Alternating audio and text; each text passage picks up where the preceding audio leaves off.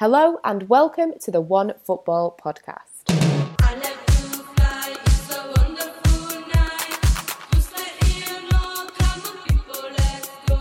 And we are recording. Okay. So this is the OneFootball podcast focusing on women's football. So this is women's football across Europe and some of the hot topics in the sport itself. Now, obviously, I am not Ian. I think our voices sound a little bit different. Today, your host is myself, Angelina Kelly, and I am joined by Lewis Ambrose. Welcome. Hello. Thanks for having me. No worries. And Ollie Dreßler. Welcome, Ollie. Hello. Thank you very much. So let's crack on and take a look at some of the games that took place over the weekend. First up, we have got Chelsea against Manchester United, one of the biggest games in the Women's Super League calendar. Not the best result for myself as a Manchester United fan. Chelsea got a very important 2-1 win over Casey Stoney's side. Obviously, the weekend prior, Chelsea were the only team playing as they got the 5-0 win over Reading. That was down to a few dramas from Dubai and some COVID issues. Now, I might be grasping at straws here, Lewis, but do you think that the fact that United didn't play the weekend prior like Chelsea, do you think that hindered them a little bit as the first half they were not at their best, or do you think this is just a trait they have, as we've seen quite a few games where they haven't really seemed their best at the beginning but they come out much stronger in the second half? Yeah, I'm going to let you down, and I'm sorry, but I think it is more the latter. I think we've seen it, like you say, in the big games against Arsenal, against Man City, where United have maybe at times, I think especially the City game, been lucky to still be in the match and have then come out and played really, really well in the second half and managed to get themselves back into it. And it was just the same pattern that we've seen again against Chelsea at the weekend. So I think Sam Kerr had gone through a few times. Obviously, Pernilla Harder eventually scored the opening goal, and it just felt so obvious that Chelsea were going to go into the lead and really could have, again, like those Arsenal and City matches, put the game out of sight before half-time, and United maybe just didn't quite have it in them to rally quite as strongly. I think Chelsea handled United after the break, after when they'd improved a lot better than Arsenal and Man City both did when United stepped their game up. I think this was just the champions playing like the champions, really. Oh, thanks for crushing my dreams there. Yeah, sorry. No, you're right. They were brilliant. I mean, again, me grasping at straws, United were without Tobin Heath, who has been vital for them recently, and they did lose Kristen Press in the second half. Now, this has been called she had to be subbed off because of a post-viral non-COVID fatigue. Bit complicated, but I think they're just trying to say it wasn't COVID. And in came Lauren James. I mean, she did score a wonderful goal, Lewis. She is exciting. She's an exciting prospect for United. Very, and for England as well. I think she's only 19 still, and we've seen this last season from Lauren James. The ability to beat players, the ability to score good goals, not just this one was with her right foot, but with her left foot as well last season. She's just a really, really good player. She looks completely unfazed by the level she's playing at 19, which I think you can't take for granted. She's just so smooth on the ball. Like I say, she strikes it well with both feet, and we'll see what happens after the summer with Tobin Heath and Kristen Press, and if they remain at United or not. But either way, to have Lauren James there and only improving is massive for them. Yeah, definitely. However, of course, anything that Lauren James could do, Chelsea and Fran Kirby could do better. She had an excellent game. She scored another goal after the 4 goals that she scored against Reading. Sam Kerr was sadly not on form with her shooting. Otherwise, it could have been definitely a lot worse for my side. Ollie, just how important do you think Kirby and Kerr are in this Chelsea team? Yeah, about Kirby, I think she was really crucial. I mean, this is probably the best start you can have to a year, scoring 4, and then the winner the next week against United.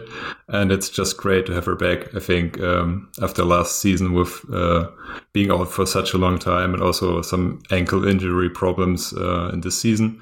It's just great to see her being back in her goal-scoring form. And yeah, she's really crucial for the team, I would say. About Sam Kerr, it's kind of funny because whenever I watch Chelsea, like on the live match, she never scores. And she always seems a bit, how to say that, wasteful, maybe to me. And whenever I just watch the highlight, she's like bagging hat tricks, like it's nothing. So it's always a bit funny to me watching her.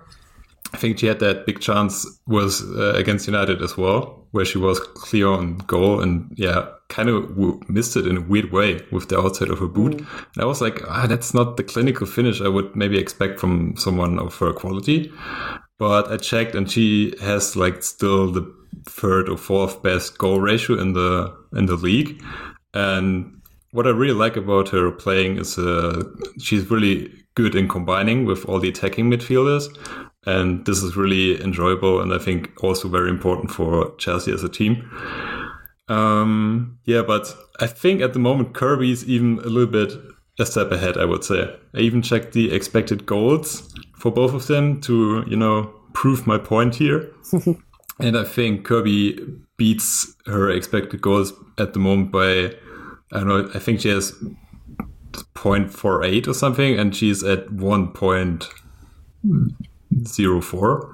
And in the meantime, Kerr is beat by that expected goal. So maybe I have a point here that seems a bit of too wasteful in front of the goal, but nevertheless, like top class player, very important for the team as well. And I think they're both 27, like same age as me, and they're going to be in the peak in the next few years, like opposite to me, obviously. And I think the best is yet to come from both of them, to be honest. And it's just really good that Kirby is back on her goal scoring ways, as I said. It's really enjoyable. Definitely. And I think what we can take from this is that basically you are a bad omen for Sam Kerr. Yeah, I should just stop watch Chelsea game and she will let her have a good game and maybe just don't watch the next one. Yeah, true. And of course, Pernilla Harder was on the score sheet, a brilliant player. I know, Ollie, you are a fan of hers. She's been to 2 Champions League finals with Wolfsburg. This was her 3rd goal for Chelsea. Do you think she's settling into life in London? Yeah, first of all, I want to say that I'm very, very sad that she left the Bundesliga. As you said, one of my favorite players, always a pleasure to watch, especially live in the stadium. At a few times the opportunity to travel to Wolfsburg and watch her. And I think from outside the pitch, settling in a new city when there's a pandemic and lockdown and everything going on is maybe a bit difficult, but I think it definitely helps having a girlfriend there and also playing with her in the same team. And on the pitch, I felt like she needed a few weeks to adjust to the new environment and, get to know all the players around her and everything. But now the crucial goal against United, and I feel like she's really, growing influence on the whole Chelsea game. And pulling the strings in attack and combining with all the other amazing players. I mean, what an attack does Chelsea have there? It's bonkers. And I think she will grow even more into that role of becoming like the playmaker of the team. And as you said, she lost 2 Champions League finals, and I think both Chelsea and Harder as well are very keen to maybe reach a final together and then, this time not lose it against Lyon. I mean, because they're doing quite well in the Champions League so far. Because didn't they knock out Benfica with quite a lot of goals? 8-0 on the aggregate, I think. So it looks very comfortable for them at the moment, I would say. I mean, things are looking good for Chelsea. According to my stats, the Blues have not lost in the Women's Super League since the 27th of January 2019 and have now equalled Manchester City's record top-flight run set between May 2015 and May 2017. And they, of course, have a game in hand. Lewis, just how good is this Chelsea team? I mean, we're talking about them, we're talking about them up there with Lyon and wanting to compete at that level and win the Champions League. So they're that good. They're a team that sort of are aiming for winning the Champions League. I think Ollie mentioned the incredible talent that they have, especially going forward. I mean, at the back as well, with like Magdalena Eriksson is brilliant, but I think especially going forward, you have to look at that sort of, you can't think of any other club that has so many players of that level. Sam Kerr, Pernilla Harder, Fran Kirby, obviously, but Ji So-young as well. Like, it's just crazy. Bethany, England, I don't know how Emma Hayes is going to try and play all of them regularly, and I think that's probably why we've seen maybe a bit of a slow start from Harder as well, because she's come from Wolfsburg, where they're a huge and successful women's club, but she was sort of the star of that team the last couple of seasons, and now she has to find her place a little bit, I guess, in the Chelsea team, rather than things being built for her to succeed. But I think when you've got that firepower and any of those players and injuries won't harm them, then you have to consider them as like one of the big favourites or one of the clubs that could possibly upset Lyon and finally take the Champions League away from them. Yeah, I mean, I'll be honest, thinking about who has been in the mix with the Champions League out of, because obviously United are not competing, men or women at the moment. I think out of all the teams, I think it would be really, really special to see a team like Chelsea, like you say, with all that talent, actually manage to bring that trophy home. Speaking of my club, it is United's. It's only their second campaign in the top flight. This is their first defeat in 15 league games. They're still level on points with Chelsea. All things considered, they're not doing too shabby, are they? No, not at all, I would say. And you shouldn't be too sad about the defeat. I mean, it's Chelsea we're talking here. Of course. And as you said, United still has all the chances. I think even just qualify for Champions League next season would be such a massive success for being like the second year in the league. So also, it's very nice to see another team breaking in the top three. I think like the last 5 seasons or something, it's been just City, Arsenal, and Chelsea in whatever order in the top 3. And it's kind of nice to see, a different team breaking up that elite club up there. And I think Leah Gordon once said that, the arrival of Heath and Press that we both already mentioned was such a big change of the mindset of all the players there. And they really grew in confidence and believing in themselves that they could achieve great things. And you should be very positive about the season still. Yeah, I will still be positive. Of course, Arsenal are only 3 points behind the two teams. What do you guys think? Do you think that this is going to be a campaign with everyone in the mix? Maybe Arsenal and City will catch up. Or do you think this could end up staying neck and neck between United and Chelsea? Ollie, if you want to go first. Yeah, okay. I'm really a sucker for last match day decisions, so I would really love to see like 4 teams competing until the very end. Obviously, with that unbeaten run by Chelsea, 32, 33 games, it's very difficult to imagine, other teams catching really up there. But I don't know, City got Dortmund now as a transfer in the winter and really improving the squad as well, and United still growing strong. Arsenal have just to get there, together, and I think, or I hope, let's say, that there is going to be a tight title race, but that's maybe 90% hoping and just 10% realistic thinking. Yeah, I think it will be interesting to see if the Champions League and playing those extra games at some point has a bit of an impact on Chelsea's league form as well, because that's the only way I can probably see somebody else keeping up with them.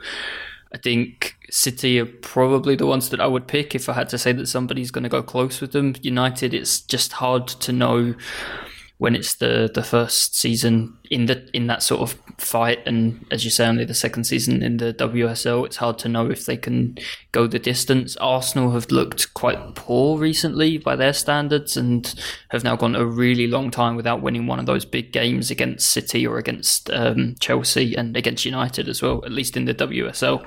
So yeah, they looked poor against City recently after taking the lead. They actually played really, really well against Chelsea earlier this season, a couple of months ago, and managed to not win, letting a really late equaliser in that one. And I don't know, I just think when you have the chance to beat Chelsea and you don't take it, then it just sort of looks like everything's sort of falling for Emma Hayes' team. Yeah. Well, it's going to be exciting. For me, I think that's just the main thing, isn't it? As long as you get an exciting title race, an exciting league with some good football, taking my bias away from it, that's what we want to see. Moving over to Spain now, and we have got the Levante against Atlético Madrid game. Atlético Madrid were crowned winners of the Women's Supercopa de España as they beat Levante 3-0. Ollie, what did you make of the game? Yeah, to be honest, after Atleti beat Barca in the semi-finals, I thought like, okay, this is a done deal for the final. I mean, no disrespect to Levante, and they are even higher in the table at the moment than Atletico, but beating that Barcelona team is just really huge at the moment. I think they are the highest scoring team of all top 5 leagues by, I don't know, 10 or 20 goals margin to PSG and Lyon. And it's just crazy how good this team is. And beating them, getting them into penalties, I felt like, okay, this is going to be, the title for Atletico. And unfortunately, I was right, because the game was basically over after like half an hour when Atleti was 3-0 up. And I felt like Levante just couldn't really keep up with the pace that Atleti had up front. And there seemed really not that big of a chance at that day, at least for Levante. But what I really want to mention here, or for me at least, the greatest moment was after the match when they lifted the trophy, and the captain, Amanda Sampedro, lifted the trophy with Virginia Torresilla, who had a brain tumor, I think, last May. And I don't know if you saw it, but I just cried and sobbed like on my sofa. It was so emotional. And yeah, it's just a beautiful moment, and I think a very deserved win for Atleti. Yeah, definitely. I think I saw some of the images of it, and it is moments like that are just really special, aren't they? Another star of the show for Atletico, I am going to pronounce this lady's name incorrectly because I am not the best pronouncing names, but it is Hege Riise I'm going with. I could be wrong. Again, apologies if I am wrong. A bit of background on her. She's a Cameroonian international. She's played in Russia, USA, Sweden. She left her club in Norway for this move to Atletico. This was her first game for the club, the final. She managed to assist the first goal, and then she scored 2 other goals. She has certainly made her mark. Ollie, are you looking forward to seeing if she's just a flash in the pan, or she could be the newest talent in the Spanish league? Yeah, absolutely. I mean, if you announce yourself like this as a new club in a new country, you have to deliver afterwards as well. So, but seriously, she was, I think, clicking very well with Ludmilla and Castellanos on the right-hand side, where I think all 3 goals came from. And yeah, she just looked very sharp, like this typical killer instinct in the box, I think. And she's also quite experienced, played Olympics and World Cups with Cameroon, and was the top goal scorer last season in Norway. So also a great age, I think, to get to the top level of the game. She's also like 27 and proving herself at the highest level. And yeah, I'm really looking forward to see more of her and Atleti in the rest of the season. Yeah. One England international that plays for Atletico, that used to play for Barcelona and Manchester City and Everton, is Toni Duggan. She had a really good spell at Barcelona, and with Atletico last season, she got 6 goals in 21 appearances, not her normal numbers. So far, she's got 2 goals in 15 appearances. Lewis, do you think that this trophy will give her a boost, especially with a new England manager or managers to impress, which we'll talk about later, the Euros, the World Cup, and the likes of players that we've mentioned before, Fran Kirby, Lauren James, Nikita Paris over in Lyon? There's going to be some tough competition with the England forward. So do you think this is the boost that she will need? I think so. I think it's like, it looks really hard, or it is really hard to envisage Toni Duggan becoming an England regular or an England star again. And obviously, especially some of those players you mentioned, I think all of them are younger than her, but especially Lauren James. And then you have Beth Mead or Chloe Kelly and Alessia Russo, and they're all much younger and only going to improve over the next couple of years. So I think Tony Duggan is probably still going to be an important member of the England camp and in England squads and around England squads because of her experience. And I think it's so valuable, especially in the women's game where there's not so much coverage when you're going to a tournament and things like that. And Tony Duggan has played in Spain for a number of years now and will know so many of the Spanish players so well. If, for example, England were to draw Spain and play against them at some point, I think that the value of that can't be underestimated. But it's I think 2018 now since she last scored for England. And as you say, she's not finding the back of the net regularly for Atletico. And with all of that competition in the England camp, it is sort of hard to picture a scenario where she becomes a sort of an England star again, like she was a few years ago. Yeah. Speaking of confidence boosts, is this what Atletico have also been waiting for, not just Tony Duggan? I mean, last season Atletico finished 9 points behind winners Barcelona, obviously because of the pandemic things, didn't run as smoothly as normal. This season they're in fifth. Barcelona are sitting pretty on top, unbeaten. New local rivals Real Madrid are in second place.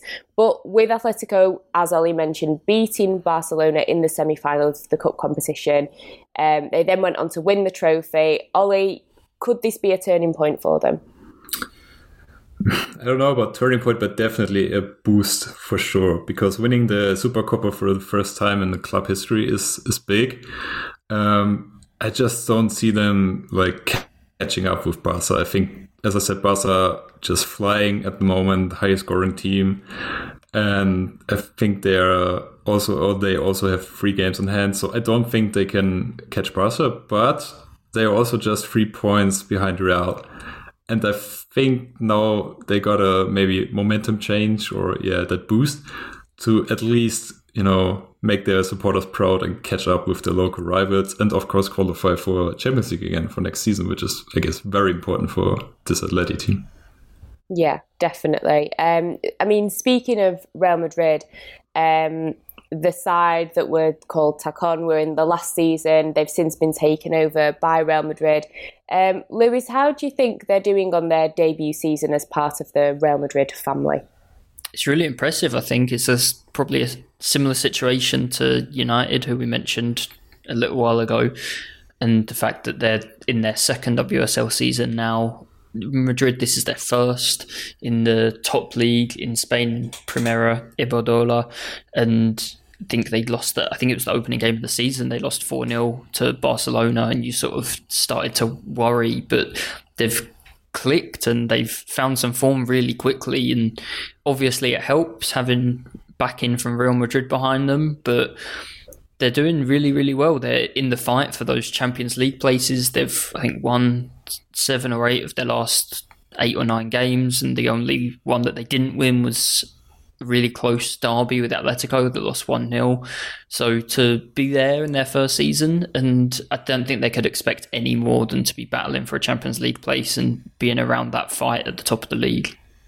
Yeah, I guess as well, being part of the Real Madrid family, like being part of the Barcelona family and other big clubs, I guess they're kind of being brought into this competition with all of the history around football in general, and maybe they are kind of sat down and told, listen, you're part of a certain brand now, so do not be disappointing us. And obviously we mentioned before Atletico's opposition Levante. They are sitting in third place in the league. Many may have expected them to get the win over Atletico. Ollie touched on it a little bit, but Lewis, what do you think went wrong for them? They play, again, I may get this wrong, Sporting Huelva next weekend. Is that the perfect chance for them to maybe redeem themselves, do you think? Yeah, I think this is just one of those things that you just sort of have to try and quickly move on from and not dwell on it, and then they'll be hoping to do that next week. They're, again, Levante, like you had already mentioned, they're above Atletico in the league, so they're, again, another team that's fighting for a Champions League place. I don't think any of those 3 sides will have what it takes to catch Barcelona, who will probably win the league again, but being in the Champions League is absolutely huge, and Levante have been impressive like the last couple of seasons. They've built season on season. This isn't a flash in the pan. They were just behind Atletico last season when the league stopped. I think and they're a great example, I think, to other clubs in women's football, that you don't have to be on the men's side this enormous club with enormous funding just to be able to compete in the women's game and to lift it up to another level. So I think Levante for themselves are doing a really, really great job and an impressive job, but I think they can be an example to a load of other clubs as well, where it just goes to show that the funding doesn't have to be enormous and it can make a huge difference in the women's game. Definitely. I think that is a really good point, to be honest, especially looking at, like you say, teams in Spain, all over Europe that maybe are not part of these big, families like Real Madrid and Barcelona, etc. Definitely. Switching gears now over to Italy, and league leaders Juventus celebrated a big victory against Inter Milan. Sadly, the men's team could not do the same, as the women's team celebrated being 3 points clear at the top. Ollie, how important was this win for Juve, especially with them being out of the Champions League after that very bad loss against Lyon? Very important, I would say. As you said, the whole thing against Lyon was probably very frustrating for the whole squad, leading 2 times against the holders and then losing 2 minutes before the final whistle is very harsh. Also, the second leg was only 1-0 until the 88th minute. So maybe they felt like they had a better chance there to maybe even progress or get better results. But I think by now this result is out of their heads. They won the Supercopa versus Fiorentina last week. And this win against Inter, I think it's brought them really back to the Juventus way. I really like their dominant way of playing, and they always seem to me like having this maybe classic Juventus touch of being able to score late goals. I think 2/3 of the goals came in the second half, and also 9 in the last 10 minutes. So this team really seems quite confident to me and trusting in their own abilities and that they can always pull things around. So I'm really excited to see them in Champions League again next season, hopefully, and doing even better than this year. Yes, definitely hoping to. It is a shame that we won't see them, so I guess we've just got to hope they don't slip up again next season.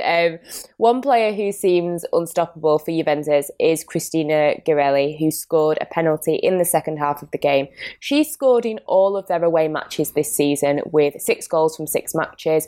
4 of them were penalties. Lewis, just how vital is she in this team? Yeah, enormous. I guess some players just have like an aura around them, right? And I think when you go on the pitch and you feel like you're guaranteed at least 1 goal because you have a player who seems to score in every single match, it's enormous. And it's really huge boost over the opposition as well. I think anyone who's facing Juventus knows that you don't just have to contend with an entire team of good players, but that there's one player in particular who can just decide the game on their own. I think she scored a goal a game last season as well when they won the league. I think it was not far off doing the same the season before. It's like, it's just huge. She's so good in the air. She can, a kind of complete striker, can score all types of different goals. And you'd think that if anyone's going to have a chance against Juventus, they don't just have to beat Juventus, but they have to stop her first. Yeah, certainly. Another player who had a few chances for Juventus is Lena Hurtig. She scored, at first I wasn't sure how many times she'd scored, but Ollie helped me out. She has scored 3 times. Now, she's only been at the club since August. Ollie, what do you make of her so far?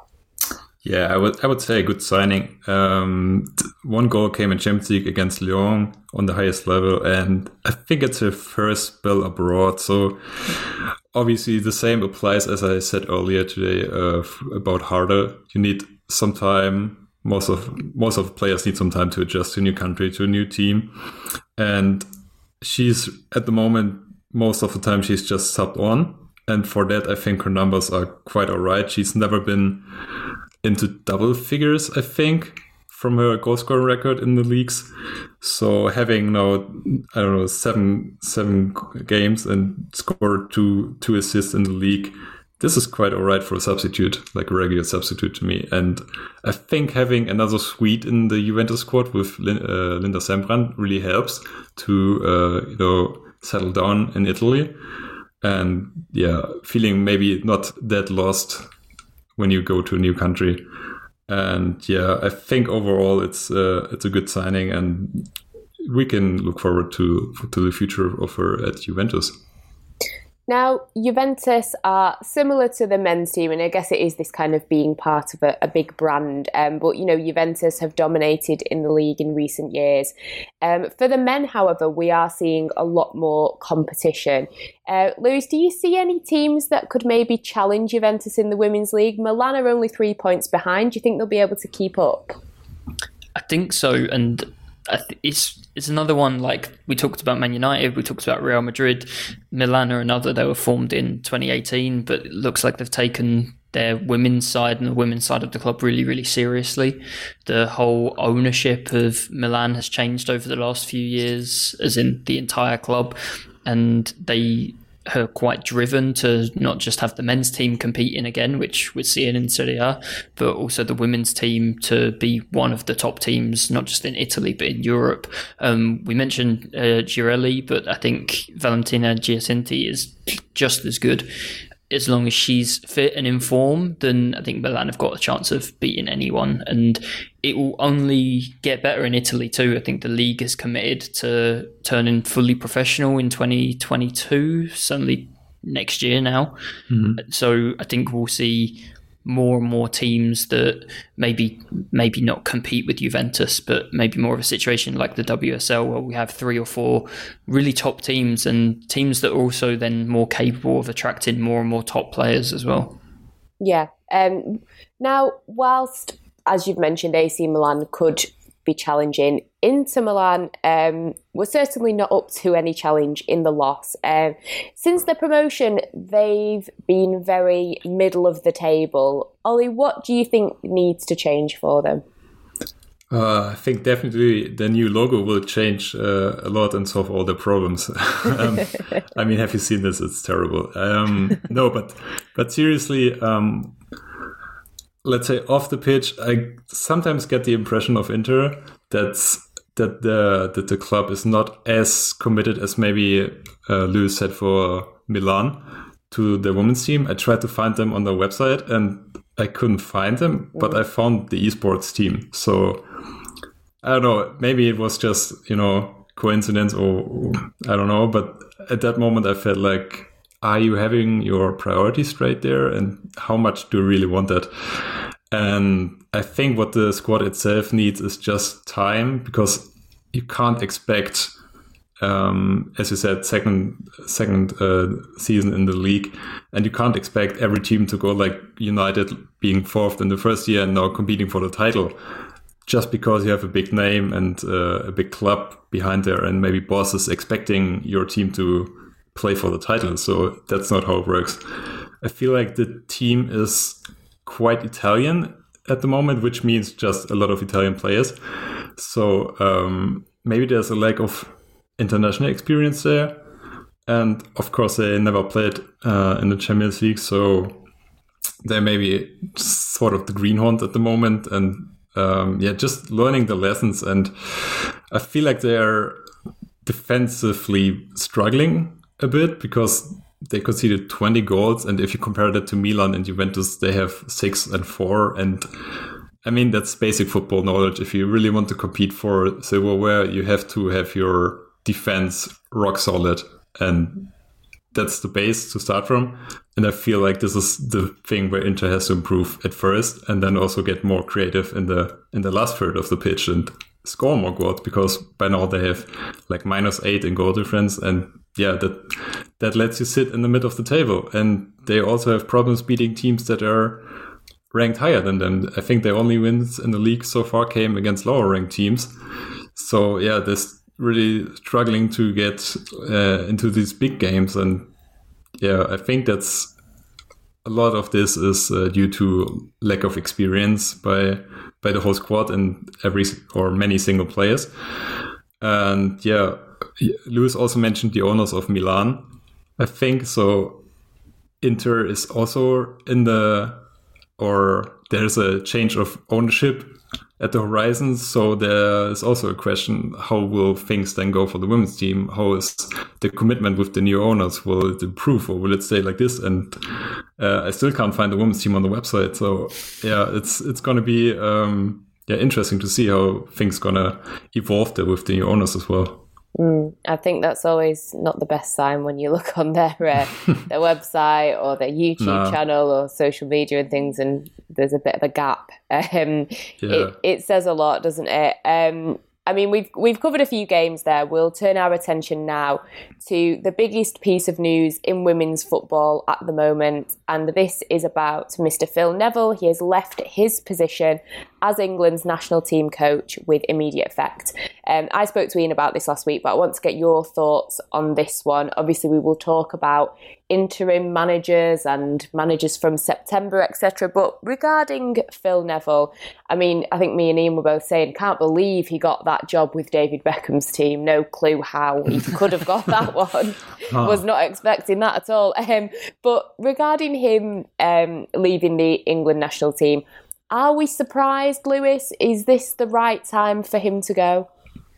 I don't know what's right for Phil Neville, but I also don't really care what's right for Phil Neville. I think it's the right time for the England team to not have Phil Neville as the manager anymore, and I think that's the more important thing. I think the job, it always felt, you see interviews and read press conferences, and sometimes he'd say the right thing, but quite often you were left with the taste that he felt like he was doing women's football a favour by being England manager, and they were lucky to have him almost with with all his experience. None of it in women's football. No.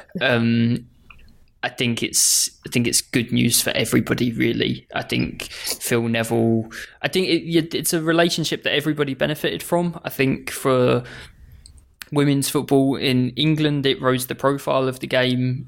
I don't know, or it's impossible to say, but I don't know if there would have been quite so much interest during the last World Cup if Phil Neville wasn't the manager. I think the WSL has obviously grown massively since he took over. I don't think he's a direct cause of that, but it definitely has sort of maybe opened the game up to people who wouldn't have been or weren't paying much attention to it before. But don't let him or what he said at times confuse you and think that women's football was so lucky to have him. I think it was a great job for Phil Neville to have as well, to have no real experience and just walk into managing a national team that's in the top 4 or 5 teams in the world is an absolute blessing for his career. And yeah, obviously they weren't going to move on beyond this summer anyway, so I don't think it's really a problem for anyone, particularly that he gets to go off to his new nice job in Miami a bit earlier now. Yeah, I mean, I probably agree with everything that you've said there. He certainly wasn't doing them a favour, but I guess it kind of mutually had positives for both sides. But also maybe some negatives. I mean, he did win the She Believes Cup with the team, didn't manage to win it again. It all went a bit downhill. Alex Scott has come out and said that she believes he failed to adapt his philosophy. Do you agree with this, Ollie? Why? I mean, Lewis has kind of touched on it, but why do you think it didn't work out?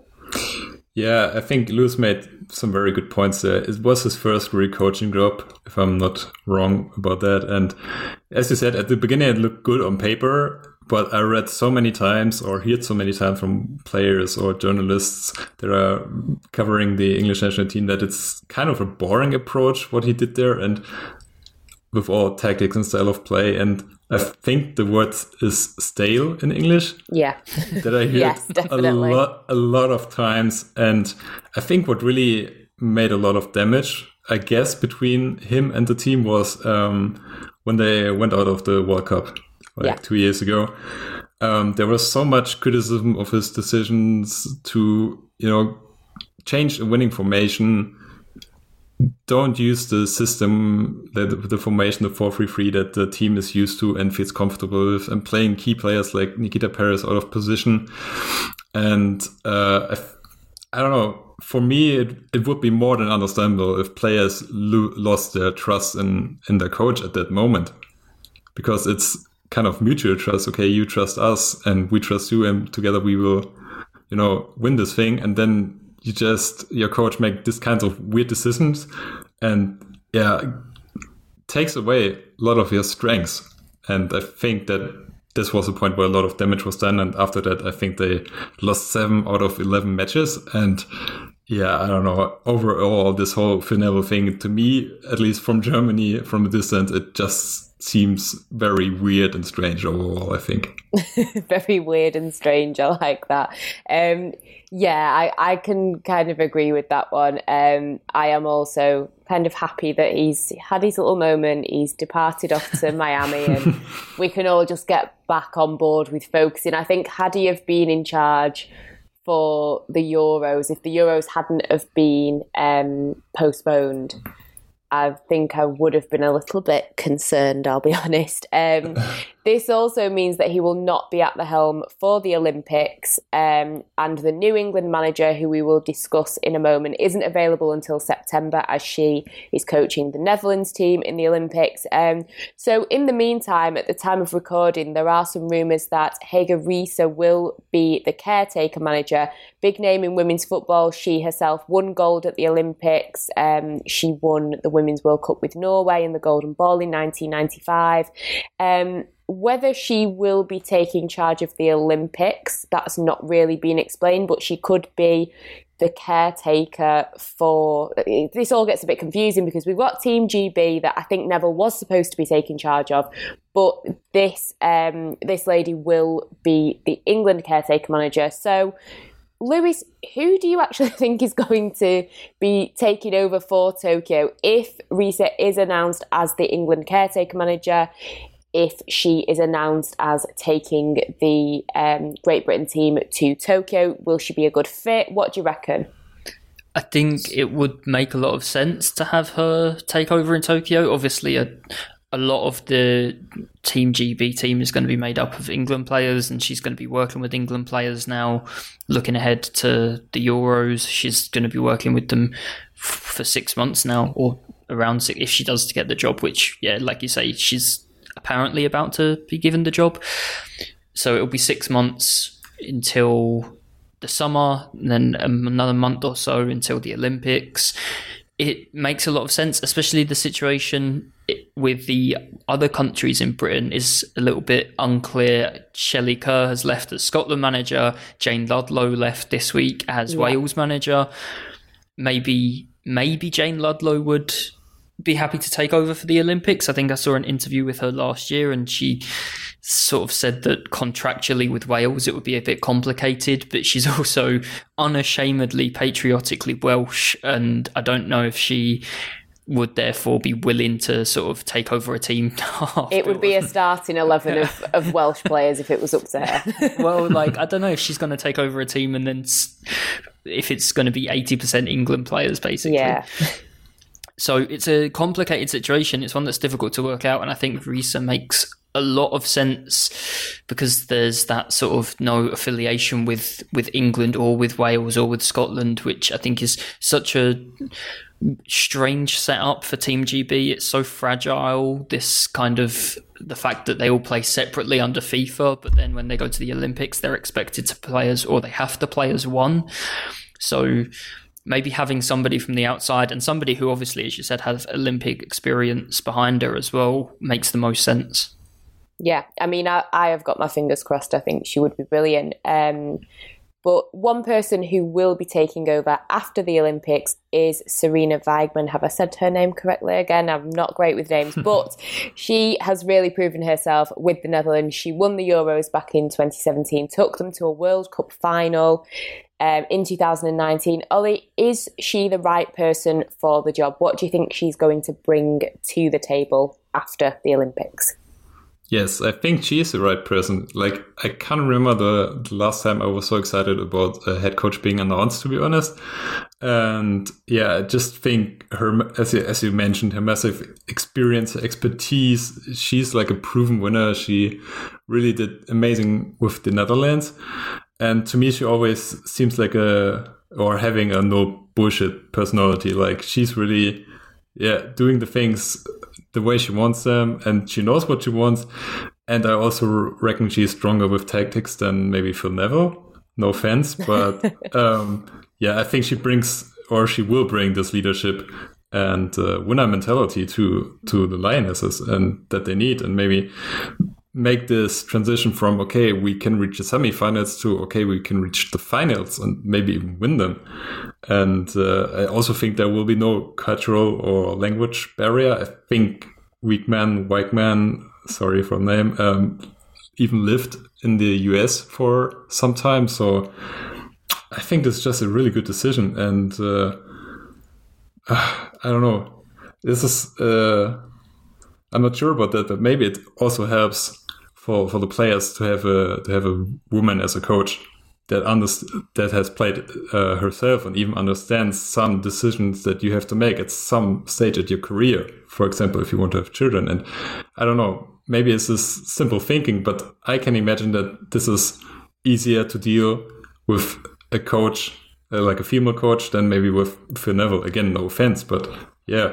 I can imagine this is the point as well. And yeah, she really proved with the Netherlands that she's capable of doing great on home soil and really, get the whole country excited about the team and ride the wave. And I expect a lot from England in the next tournament. Yeah, I mean, I completely agree. And I think if she was my manager instead of Phil Neville, I think I would breathe a sigh of relief. I kind of understand what you mean there. I think especially with some of the Twitter comments that Mr. Neville made many moons ago, which he did apologise for, but still they happened. I think it probably would be a breath of fresh air for somebody that from a gender perspective will probably understand you a little bit more, but also, the women's game, she has a very, very good understanding of that. She's a proven winner. So yeah, definitely, I agree with that. A question for both of you here, we've kind of touched on it. We've talked about the England players. We have spoken about their new coach now. Do you think that this England team, I don't want to get too excited because I do this with every major tournament with the England team. I get my hopes up and then they're crushed and I cry and I'm devastated. But we won't get too excited, but we will discuss it. Do you think that this team has a chance at the Euros, or dare I say it, the World Cup? What do you reckon? Get excited. Really? Am I allowed? Well, I don't know. I don't want to be blamed if it all... I will come to blame you, but still, right, you've said that. I'm excited. Go on. Yeah, definitely. I think England, we've seen it the last couple of tournaments, the She Believes. We've seen it at the last two World Cups, but especially the last one. The talent is there. The talent is definitely there when they play the Euros on home soil with the home support and don't have to beat America, don't have to beat the US to win the tournament. I think England will probably be quite disappointed if they weren't at the very least in the semi-finals of the Euros next summer.